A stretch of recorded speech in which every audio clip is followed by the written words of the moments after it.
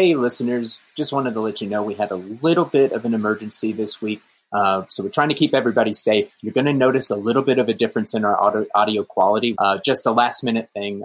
No worries. Everybody's good. We're good. But don't hold it against us if the quality is just a little bit down. So we'll be back to our regular quality. Yeah, we're back to being in the closet. Yeah, we're back under the covers again. So thank you guys. Stick with us and on to the show. Welcome, everyone. This is Illiterate. My name is Evan. My name is Taylor. I read a book this week. I watched a show. This week, we are covering HBO's I'll Be Gone in the Dark.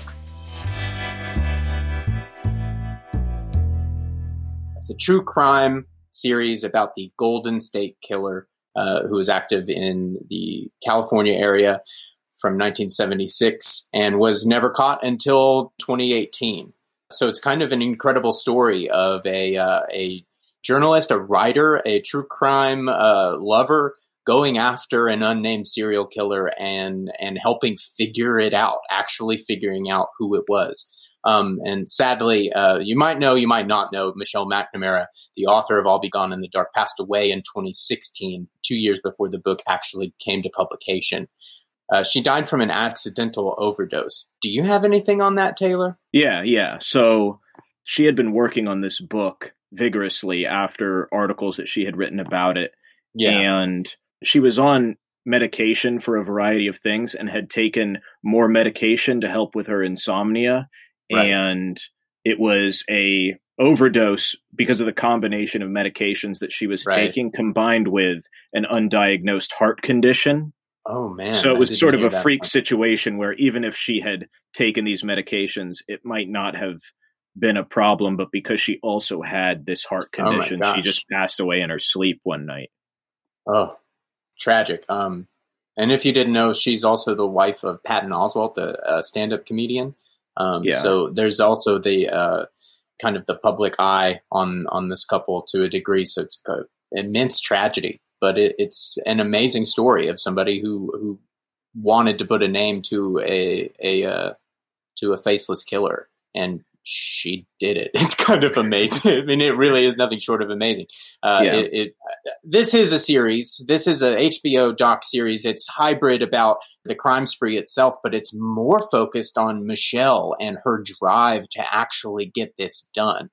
And that's what's so odd is the fact that the story of these true crime things are usually salacious about the killer and the case in getting them. But this is, like you said, more about her, this civilian woman who devoted her life to figuring out or helping investigators figure out these crimes all across. This is the major high profile one, which she was the one who coined the term Golden State Killer, which helped create more publicity for him, but all over the country. And people were sending her tips or they were asking her to help out find other things, which we'll get into in a second. Let me just throw out some stats real quick because I didn't realize this. I was looking at interviews and various things. There are 15,000 murders in America on average. And on average, around 5,000 of those a year are unsolved. They're not marked as clear. So since 1980, that would be 200,000 unsolved murders. Missing, unaccounted for lives. Yeah, just not even burglary, like not just murders. Just murder. So that's so many that oh my God. Everybody needs help figuring out. Oh my God. It doesn't seem so far-fetched then that a random woman would be involved in figuring the whole country needs a lot of help in figuring this stuff out. This is so interesting to me. It kind of echoes it for any film lovers out there, the David Fincher film Zodiac, about the real Zodiac killer, but about the real life writer. That film focuses on a writer, a cartoonist for the San Francisco Chronicle, who wrote the book Zodiac and pretty much put the name to the face for the killer. He was never brought to justice. That individual passed away before they were able to apprehend him. And so it was never proven conclusively, but people are pretty sure that's who it is there. But, that's an open book as far as the internet wants to go. But it really echoes that. It's like, you think, oh, that happened in the 70s. Stuff like that doesn't happen today. This This is the slam dunk version in modern day, baby. They got him. He's behind bars after Well, this. and what's interesting about this is the reason that he's behind bars. So we'll get into how this comes about at the end, but the show, which came out 2 years after the book came out. So the show has just come out this past week, and they got him 2 years ago. But just this week, the week the show came out, he pled guilty. Yeah, so it was that like he doesn't the get day the death after I penalty. watched it. yeah, to avoid the death penalty, he pled guilty and admitted to the murders. A technicality based on a statute of limitations, the rapes and the burglaries have expired beyond a punitive code, so they're not going to be able to charge anything on any of those, but he did plead guilty to all the murders. There's not going to be some lengthy, expensive trial that the state of California is going to have to put together and try to put all these facts and evidence together after years and years of decades and decades. It's just rolling right ahead. Guilty. Yeah. So if anybody's interested, before we get into her life, the title of the book and the show, I'll Be Gone in the Dark, comes from a quote from the killer, from one of the people that survived, and he had said to them, "You'll be silent forever, and I'll be gone in the dark," which is very ominous. And at the end of the book, Michelle McNamara had written an epilogue, her description of getting this guy finally, because at this point he's in his late 70s. He's thought, oh, I've gotten away with this. I've done this so much. I mean, it's crazy. 50 different sexual assaults at least, and 12 murders at least, and all of the evidence and all of that stuff. And the way that she describes the police coming to get him and him, he can't hop a fence anymore. He can't not answer the door. They just get him. It's almost exactly how it happened in real life, or quiet but swift. Getting him in his house, an old guy, and they can't do anything about it. So she's gotten to a point where she pretty much thinks she knows who it is and knows that somebody is going to catch up. And she didn't know she was going to pass away, so she assumed that they were just going to forge ahead with this fight. So she was, and the epilogue is writing when we do get you, and 2 years later, by the time the book actually hits shelves, 2 months after the book hits shelves, they did get him. Mm-hmm. I wanted to point out that, So like you said, because she had passed away, the book was finished. A lot of people may give credit to Patton Oswalt, although he defers credit. He was just the person who had her file because he was married to her, and he was saying, I'm not the crime fighting hero. I'm just some dumb comedian. I don't know anything about this or this. And so it's not on the book, but it's co-written, or at least pieced together by two people, Billy Jensen and Paul Haynes. And I'll explain who those guys are as we go through the story and how they were the ones to cobble this together and were a part of figuring this stuff out. So let's just jump right into her life. Yeah. And since that's the most interesting part of this whole thing. Speaking to which, the intro to the book is written by Gillian Flynn, who wrote Gone Girl. Oh, interesting. And she was a huge fan of Michelle McNamara's work before she became a successful writer. And I just thought it was a really interesting thing that she wrote in the intro. So I'll quote this. She said, his identity matters not a whit to me in relation to the Golden State Killer. I want him captured. I don't care who he is. Looking at such a man's face is anticlimactic, attaching a name even worse. And goes on to say all the different stuff that he did or what he might claim as an excuse. She said, I want to know more about true, complete people, not dirty scraps of humans. So that's what starts this. And it does make sense. The fact that, who are the people figuring this out? Like, that is a common trope of true crime, is the salacious trying to understand the mind of the killer. And at the end of the day, she's saying that's not worth devoting our time to. No, I mean, I can't imagine devoting your life to trying to get behind the eyes of a killer, but I'd have to imagine that you would have to find some safety net at some point, or you'd have to find your own gauge of when to walk away on some of this material. I mean, what's important ultimately is justice for the survivors and the victims. That's, I hope, would be a lot of the, and I'm sure was the fuel because these people are still out there. Again, it was 50 rapes. This is disgusting. It's crazy. It's crazy, even though nobody was really familiar with the Golden State Killer until just a few years ago, until this happened. Yeah. Let's talk about her growing up. She grew up in Oak Park, Illinois, which I found was where Ernest Hemingway was born. Oh, really? And he allegedly, though not completely corroborated, referred to it as a place of, quote, broad lawns and narrow minds. Just dismissing it, but it's just a very suburb of Chicago situation. She gas somewhere else. Well, just implying that nothing important happens there. Yeah. So Michelle grew up there. Her senior year, she was editor-in-chief of the student newspaper. She's already got an inkling, and as a kid, she had written in her journals, Michelle the Writer. She knew that that's what she wanted to do from being a kid.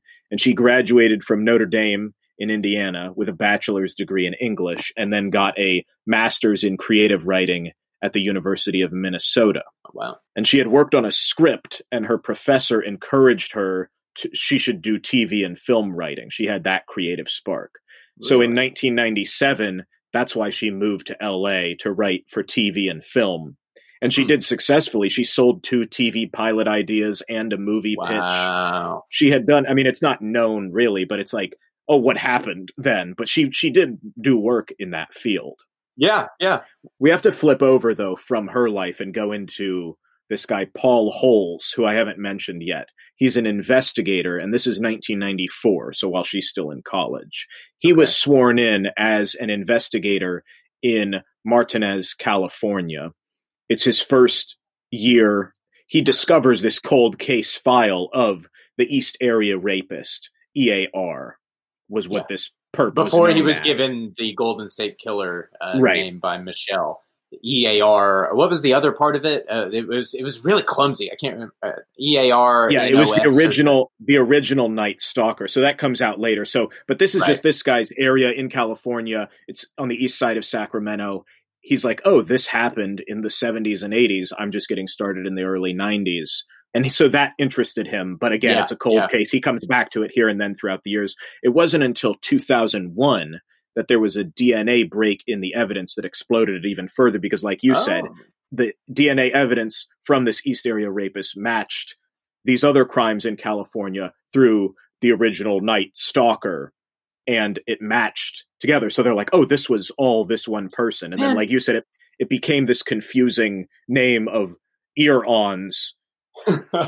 Thank God that we actually started taking evidence collection seriously in this country. You know, it's not everywhere, but through the 70s and 80s and into the 90s, that was being taken more seriously. In the early 70s, they still were losing a lot of it. And even through the 80s, they were, but it was that tide was turning. And I mean, thank God, because it's based on somebody picking something up the ground, literally in their mind going, I don't know if they're ever going to, this is probably just garbage. No, nobody's ever going to use. Look, it actually helped conclusively solve a case. So just thank God that we actually started taking that kind of thing seriously, or else all of this would be lost. We wouldn't be able to actually tie these incidents conclusively together. That's such an important part of this. And we had talked about in our episode on Ted Bundy from the memoir of one of his girlfriends, the fact that they couldn't track all this stuff because he was all over the place. He was all up and down the West Coast. And this is another case of that, where it's like, this is just in California, but it's a massive state. And it's the fact that, this one jurisdiction is looking at these cases, and they don't even realize that some of the MOs, the way that they go about these crimes, are similar. And then, oh, good Lord, the DNA is the same. So it must be the same person. But if you're across the state, you might not be able to connect those. You know, what are you to know? It's just happening in your town. Who's to say? I mean, that's the other thing about the tide turning, and just the flow of communication has grown exponentially since the 1970s. I mean, we are growing and learning and communicating at rates just thought not possible at this time. So that again has everything to do with why this man has been able to brought to justice, is the turning of the tide of all of this technology. So now this is 2001 when that DNA was connected, and they're like, oh, all of this nonsense as the same person. In April of 2001, this was 2 days after that hit the media where these things were connected. This elderly woman in her 60s got a phone call, and she said, hello, and the voice said, remember when we played? And she recognized the voice. She was one of the survivors from these things that happened in the 70s. Oh, my God. And so they're like, oh, this person is still out there. He's not in jail. He's not committed suicide. Like, he's still out there. Well, and just to echo my Zodiac point is that exact same thing would happen with some of the actual survivors of the Zodiac incidents. And famously, a lot of the male victims or survivors actually got away because he was too interested in the women. But survivors of the Zodiac would get calls as well. And when Arthur Lee Allen passed away, all of those things stopped. I think Graysmith himself, the writer himself, got calls. I think that's even in the movie. I'm sorry, I didn't watch that as prep, but just from memory, I think that is part of the closing crawl, is saying that Graysmith has never gotten a call after the death of Arthur Lee Allen. Yeah. So it's really, really strange and an interesting echo between these types of things. I want to know more writers who are going after killers. This is invigorating. So let's flip back now to the writer's side. Michelle, remember, she's in LA. This is 2002, the year after the DNA was matched. She went out alone to a club. She was going to see an old boyfriend perform, and she caught the stand-up act of Patton Oswalt. And he had said on stage, as part of one of his bits, Irish girls are my kryptonite. So she met up with him after and said, Irish girls, nice. And left. And then Oswald's friend was like, hey, you got to go after her. So they court each other and they get married in 2005. One of the big Oswald things but he's in the doc and he actually tells that exact story. It's one of the most endearing parts of the entire thing. But it's amazing how involved he is. But he tells that exact story of like the moment they met. It seemed really sweet. One of the things that they bonded on was true crime, and so he encouraged her to start this website. So she launched a website called True Crime Diary in 2006. Again, the burgeoning ages of the internet. There's no Serial, the famous podcast. Right. There's no Making a Murderer. There's none of this stuff. True crime is not popular. It's cool. I mean, like I've always kind of had a tinge for it, but I've never been a sleuth for it, but I've always been interested in that. I've always been interested in myths and unsolved mysteries and creatures and all of those types of things. So, this fits right in with all of that. But up until the last few years, it has not been the cool thing. I get, but now they're almost a dime a dozen. I mean, I love most of them are really well done, but it seems like ever since Making a Murderer, I mean, this has just been a cash and ticket genre. And so I think the thing was, where did this explosion come from? Specifically for Michelle, where did this fascination come from? And I know they bring this up in the show, but it's also in the book as well. We mentioned Oak Park, the place that Ernest Hemingway hated, where nothing interesting happens. 2 blocks from where Michelle lived as a kid. This is 1984. She's in the 9th grade. There was this woman that she was going on a jog in the summer, and some guy came out of an alley, or somebody came out of an alley and slit her throat during the day, and it was never figured out. Yeah, Kathleen Lombardo. It was 2 blocks away from where Michelle lived as a kid. Oh my God. And she just said she remembers going back to that crime scene, seeing the pieces of the Walkman, and was just forever hooked on not so much and this is where she gets credit for as a writer, but not so much the grisly details or the macabre elements of it, but more the personal human elements. And that's really what spurs her on, like you said, in terms of the victims and survivors. What are those things? Time and time again, watching the doc, listening to the podcast, watching interviews, all of the producers, the directors, any creative partners she had through this process, it just mentions how they fell in love with her voice as a writer. And that's, I think, exactly what you're talking about now, is what she actually chose to write about when she would go to these places, when she would go and really feel these things. It was different coming from her, what she chose to focus on. And it was evident in the writing. Yeah, and I'll post links because, like I said, this website, True Crime Diary, has hundreds and hundreds of posts, all different sorts of cases, all these different things she's looking at. And over the years, people would write to her. There's a thing, if you have tips or you have something that happened in your town, and she would sleuth online or call people or look into things. And I think that was a big benefit to the investigative process was, again, this is the early days, and Patton Oswalt mentions this in a few interviews. Like, she's a blogger. People lower their guard. She could go talk to people that are in prison about stuff that won't say a word to the police because she's just some random lady who's got a website that they think 1,000 people read or nobody reads or whatever it might be. And then the other piece of it that, like you said, it's like true crime maybe is not everybody's forte, but for her, it was not just the personal element, but the little things that she could do to find it. So she mentions in the book that Son of Sam was busted because of a parking ticket, which I didn't know that was the, I mean, I knew a little bit about his story, but there was a woman who saw I feel like I'm the same.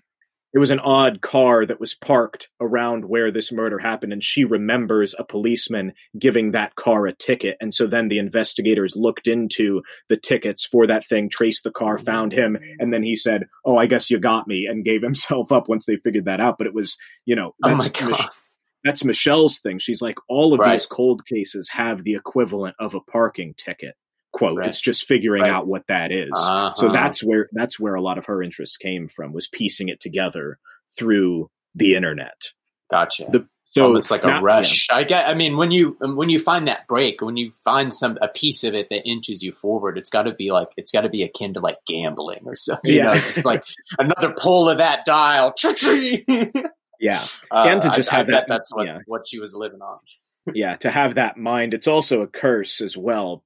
Which, like we said, she had insomnia and sleepless nights, or wondering what all of these different things mean. One of the things that gave her national attention through this true crime diary and its popularity, this is in 2007, a year after the website was launched. There was, and maybe this will be in the show, or it already is, there was a 13-year-old boy named Ben Ownby, and this is outside St. Louis. He went missing.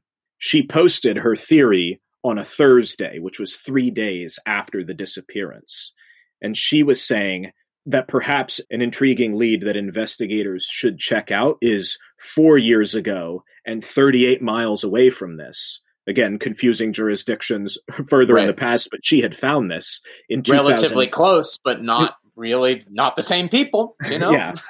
In 2002, 4 years before, this other kid, Sean Hornbeck, left his home in Richwoods, Missouri, and had disappeared. He was on his bicycle, and he was 2 years older than this kid that just got abducted or taken or is missing. But they had striking similar characteristics because she saw pictures of them and saw that they were of a similar build and of a similar complexion and everything. She also had a map of the area on her website that pointed out where these kids were missing, and then a third victim that had also vanished in relation to the main highway, I-44. So she posted that on a Thursday, and then on that Friday, the police found the kid who was abducted, Ben. He was in the home of this guy, Michael Delvin, but they also found Sean, the other kid who had been abducted for 4 years and had been living with this guy for 4 years. Good Lord. They touch on that briefly in the show, but that is insane. It also didn't necessarily connect the fact that she solved it, because they still found him, but it was like she was right in her suppositions about what was going on. Just the fact that they found the other kid was crazy. And the way that they found him was because the police were serving an unrelated warrant in the same area and spotted the truck that was related to the case 4 years ago. So they had gotten a tip, and there was this truck that had also been involved. So then they figured out who had it. It was this guy, Michael, and then they busted in, and he has the two kids. God.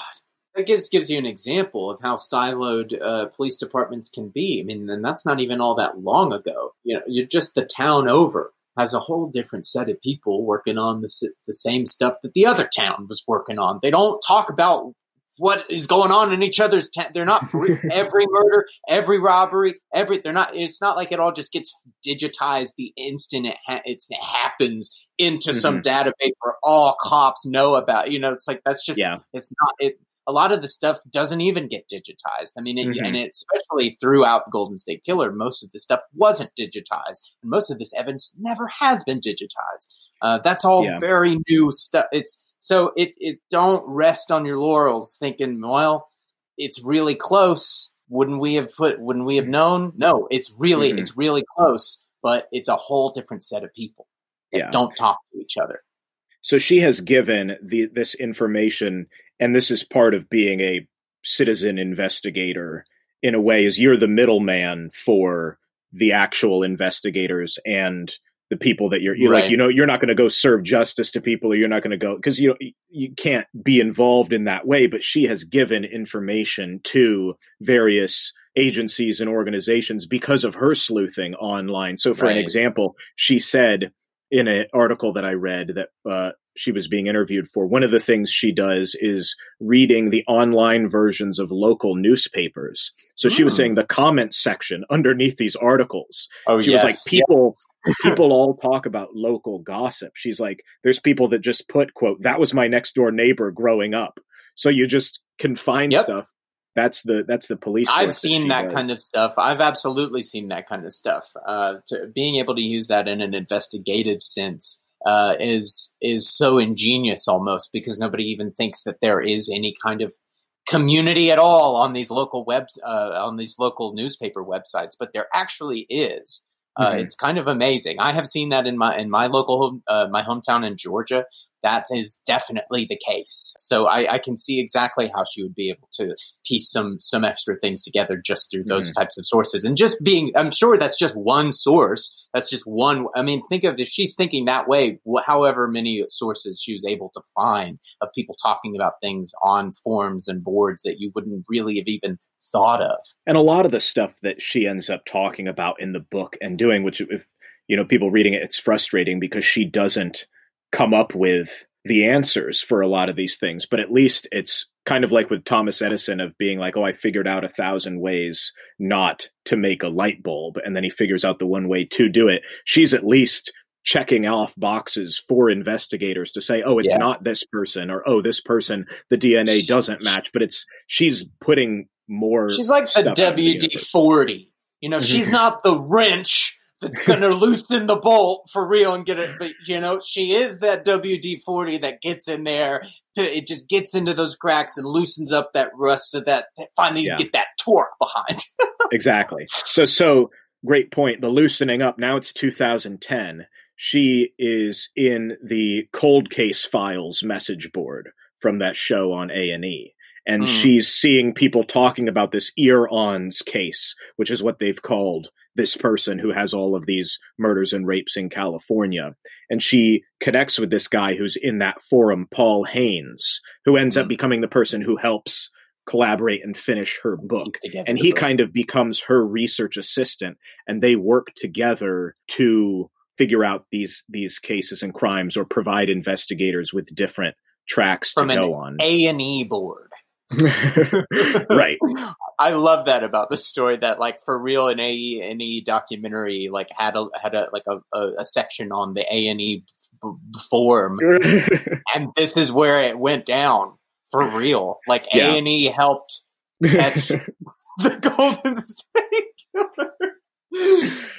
So now she's writing. She gets an article in Los Angeles Magazine in 2013, and she is the one who rechristened him the Golden State Killer. And a big reason was because the publicity helps. She explicitly states, like, the Ear-Ons is stupid. Nobody can even remember what that acronym is, and it's not catchy. And this gives a breadth. Some people thought maybe it was too salacious, or sort of glorifies or Hollywoodizes this killer. But the fact is, the name stuck. All the news outlets started using it. The police. Well, we have to ask ourselves why this wouldn't. Yeah, why didn't it gain attention? Why? I mean, why? I mean, you wouldn't be renaming the killer 30 years after the fact.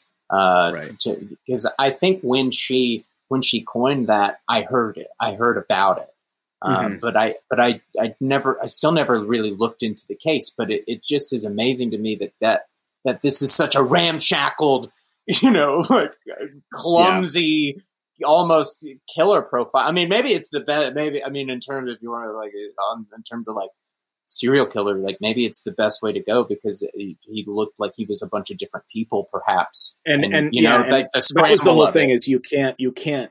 This guy Paul Holes, who, like I mentioned before, he was the one who found the DNA link. She actually meets up with him in person in 2013. They travel through the state to various sites and discuss different angles and different things. So they were in collaboration, and she was helping them with stuff, and he was giving her information. She had gotten boxes of things from the Orange County Police Department. Like what was she working? What was she narrowing down? In terms of which the police would be like, yeah, let's go check the, you know, where was her work ending up in terms of where the police were like, yeah, that's useful to us. I mean, that's where a lot of the book covers. She was a huge proponent of the DNA testing, but in this place and time, it wasn't conclusive enough to do anything. She had done her own analysis and gone through this website, but it was like great grandfather away, and even then was a 50% match. So it was like, even if we did figure this thing out, it just wasn't useful enough for that kind of thing. A lot of it, which is what becomes frustrating in the book, is she goes on this track, or she's saying, okay, here's this place, now that we're here in person, this fence that obviously we recognize from the testimony he jumped over. Now that we look at it in person, not just on Google Maps, the hill is actually a lot lower than we see. So let's go into the medical records and see who didn't identify themselves but went to a hospital for a broken ankle or a broken collarbone or so, you know, that kind of thing. Or who showed up to a job site because they think that he might have been a construction worker, who showed up that was injured on the job but didn't file a workplace injury, kind of like that stuff. Which is just also, so. It might be an important point here to point out is that he was a police officer. Right. So I think that definitely aided him in being able to keep a kind of low profile, people not piecing it together that it's at least in the time.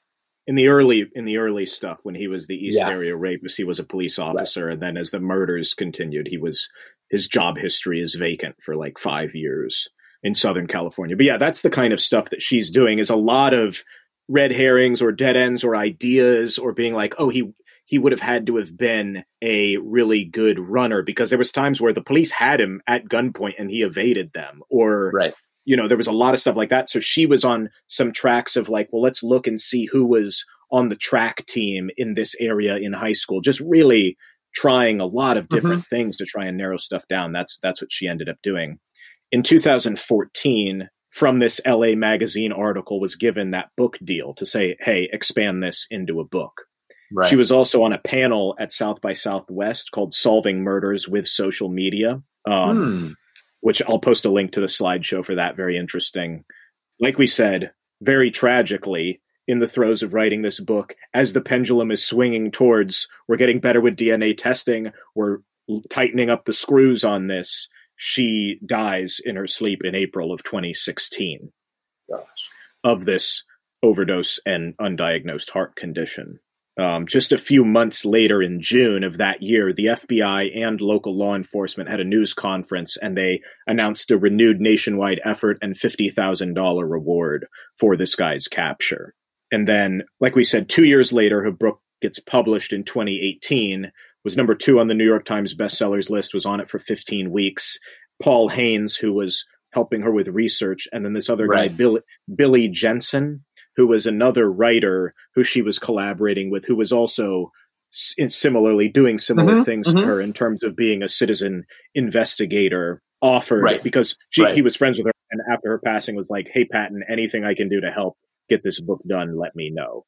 In 2018, they used this new website, New DNA Evidence, which they tried before, and like I said, was too unwieldy. And that was how the police were able to construct this family tree and establish who the suspect would be based on who had similar great-great-great-grandparents, leading us to only one suspect, this guy, Joseph D'Angelo. Who is still living in Sacramento. He's right in the middle of where these murders were happening. So he just never left. He just stayed there.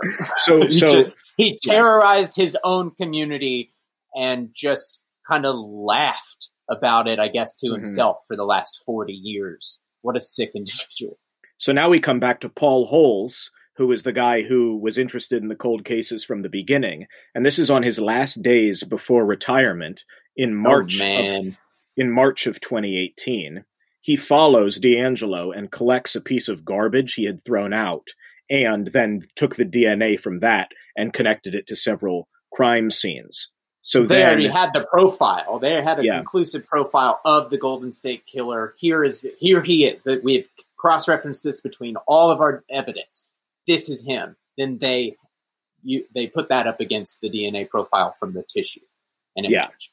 And so they arrested him, like I said, similarly to the same way that Michelle McNamara had prophesied that he would be taken. Some old guy just coming in quietly. And I mean, she made it, man. She really made this happen, man. She materialized it. She dreamed this up, being able to put a name to this face. Well, and it is a bit unfortunate. I guess maybe there's legality things, or in truth, the police are also doing their thing, and she's doing her thing. So they didn't say, "Oh, she was the one who broke it," because obviously they had the DNA evidence that linked it to him, and that's what put it together.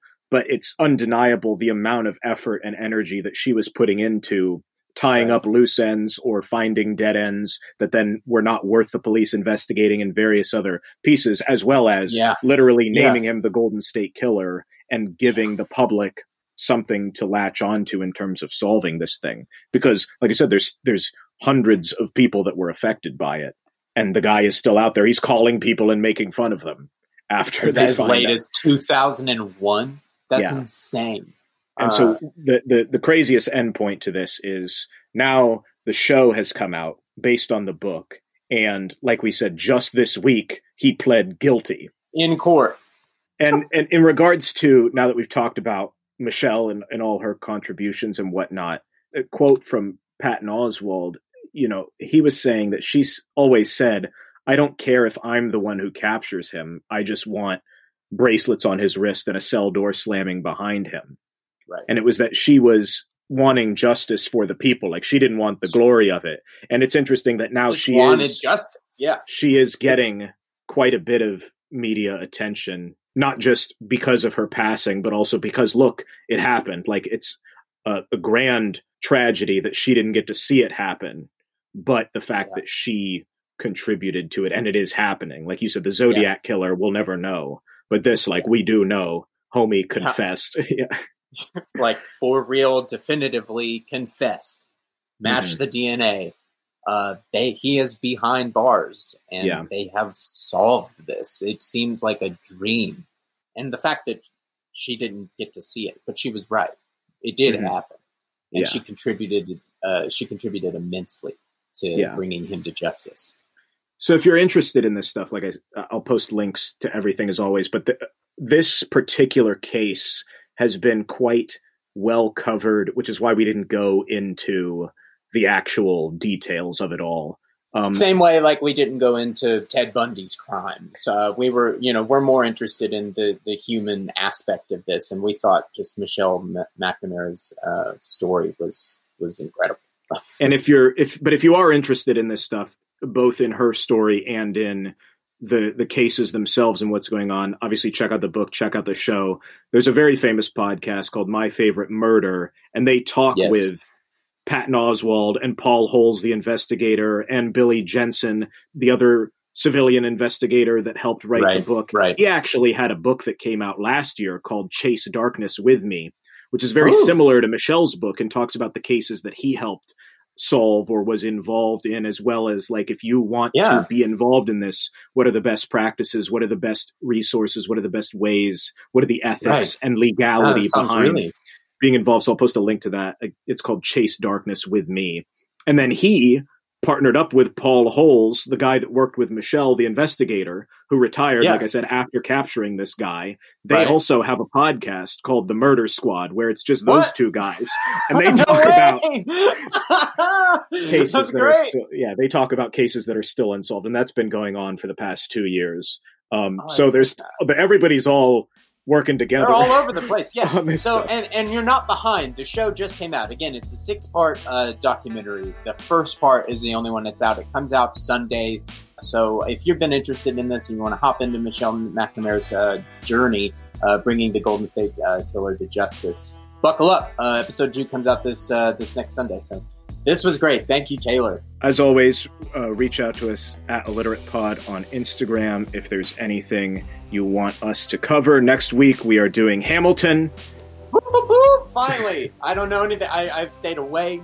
I don't know anything. It's going to be a blast. Stick with us for that. Check out I'll Be Gone in the Dark on HBO. Check out the book.